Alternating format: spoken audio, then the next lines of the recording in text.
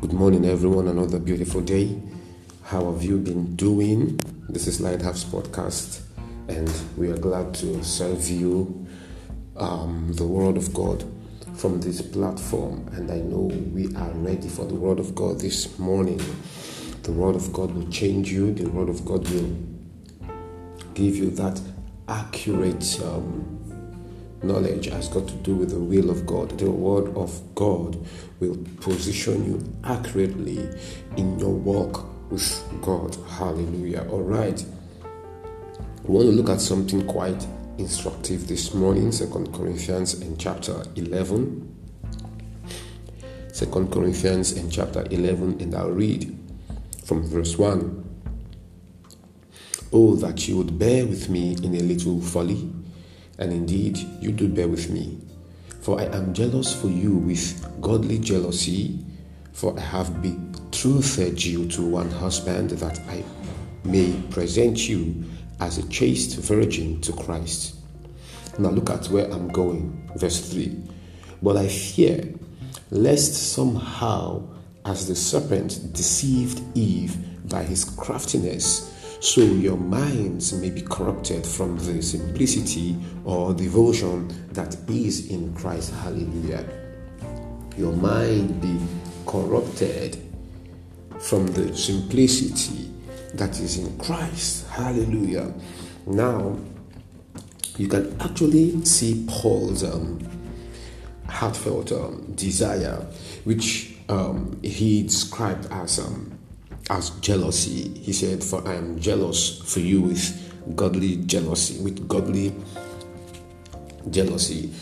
and this is actually describing that measure of commitment towards his ministry towards them. Praise God. Now, Paul said something there, that I have betrothed you to one husband, that I may present you as a chaste virgin to Christ. Now, 3. But I fear lest somehow, as the serpent deceived Eve by his craftiness. So, we can now see that presenting them as a chaste virgin to Christ will be presenting them without deception. Without deception. Praise God. Without their minds being corrupted from the simplicity that is in Christ. So we now understand that what actually happened in the garden was that Satan deceived Eve to the point that Eve's mind was corrupted from the simplicity or that devotion or that sincerity or that focus that is in Christ. Praise God. Hallelujah. So look at the focus of the apostle, and this is really, really remarkable. His aim is to present them undefiled to Christ. The question then is, was Paul referring to sin? We have been seeing, our opening text actually answers the question. He was speaking rather concerning they being deceived and the minds corrupted from the simplicity that is in Christ. So you see that the focus is their minds. Their minds. So his aim was to present them undefiled in their dispositions mentally concerning Christ.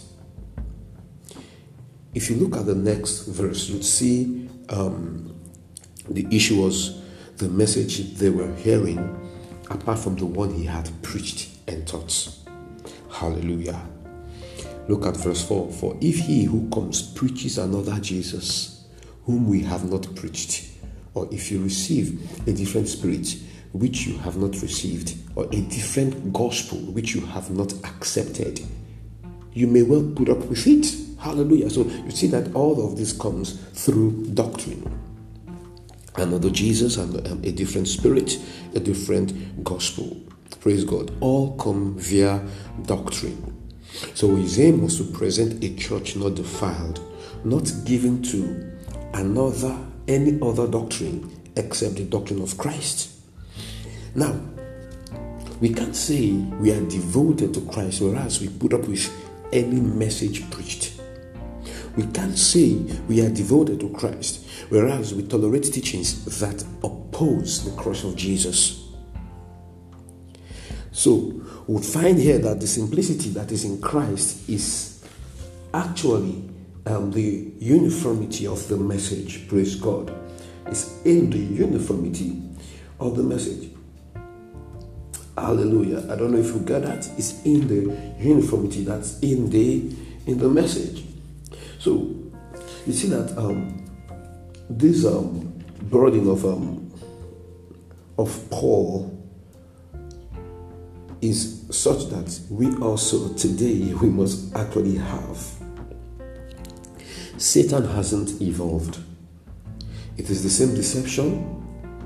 So if we do not earnestly contend for the faith that has been handed down to us, the deviation from that which is absolutely Christ would persist. Praise God forevermore.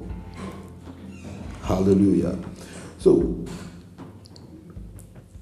Paul's concern was they being deceived, just as Eve was deceived by the devil,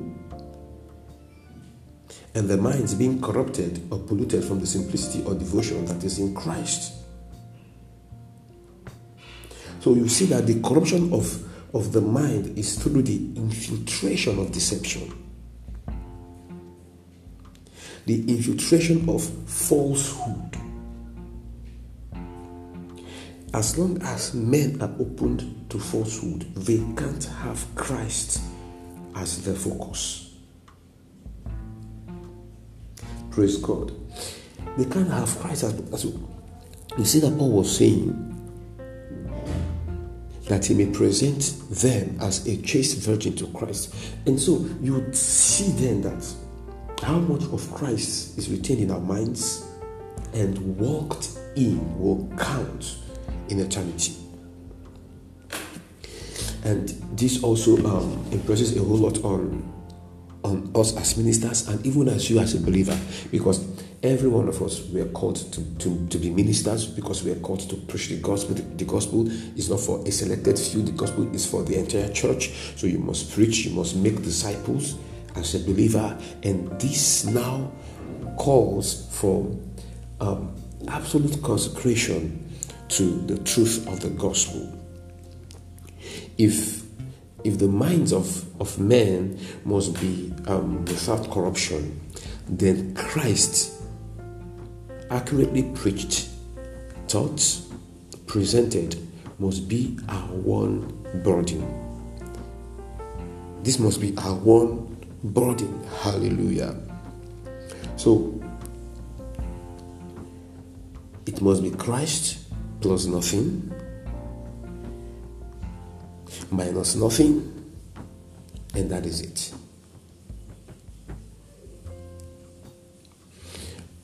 Again, let me say this: Satan has not evolved. His tool is still what? Deception. And as long as you are not stayed on the message or the truth of the gospel, you are prone to actually have your minds corrupted from the simplicity that is in Christ. So that sincerity that is in Christ will be lost. That focus that is in Christ will be lost. So this is God's desire, that Christ be our focus, Christ be our message, Christ be our culture, Christ be our devotion, Christ be our conduct, Christ be our everything. And as long as this is so, our minds will remain undefiled. Our minds won't be corrupted in any way, and definitely will appear before Jesus as chaste virgin. That is, ones whose minds are not corrupted from the devotion that is in Him. Praise God forevermore. And I hope this blesses you this morning. And I'm praying for you this morning that your approach to the truth will be with unfeigned devotion and sincerity of heart, and that the incorruptibility of the truth will be your one and only pursuit. having Jesus glorified in your life, all through till all is done, to the praise and glory of the Father, in Jesus' name. Amen and amen. God has blessed you. It's still me, Pastor Jukes, the pastor of the Lighthouse Mission, Owerri, Imo State, Nigeria. Keep sharing, keep following, keep listening. To have a wonderful day. God has blessed you.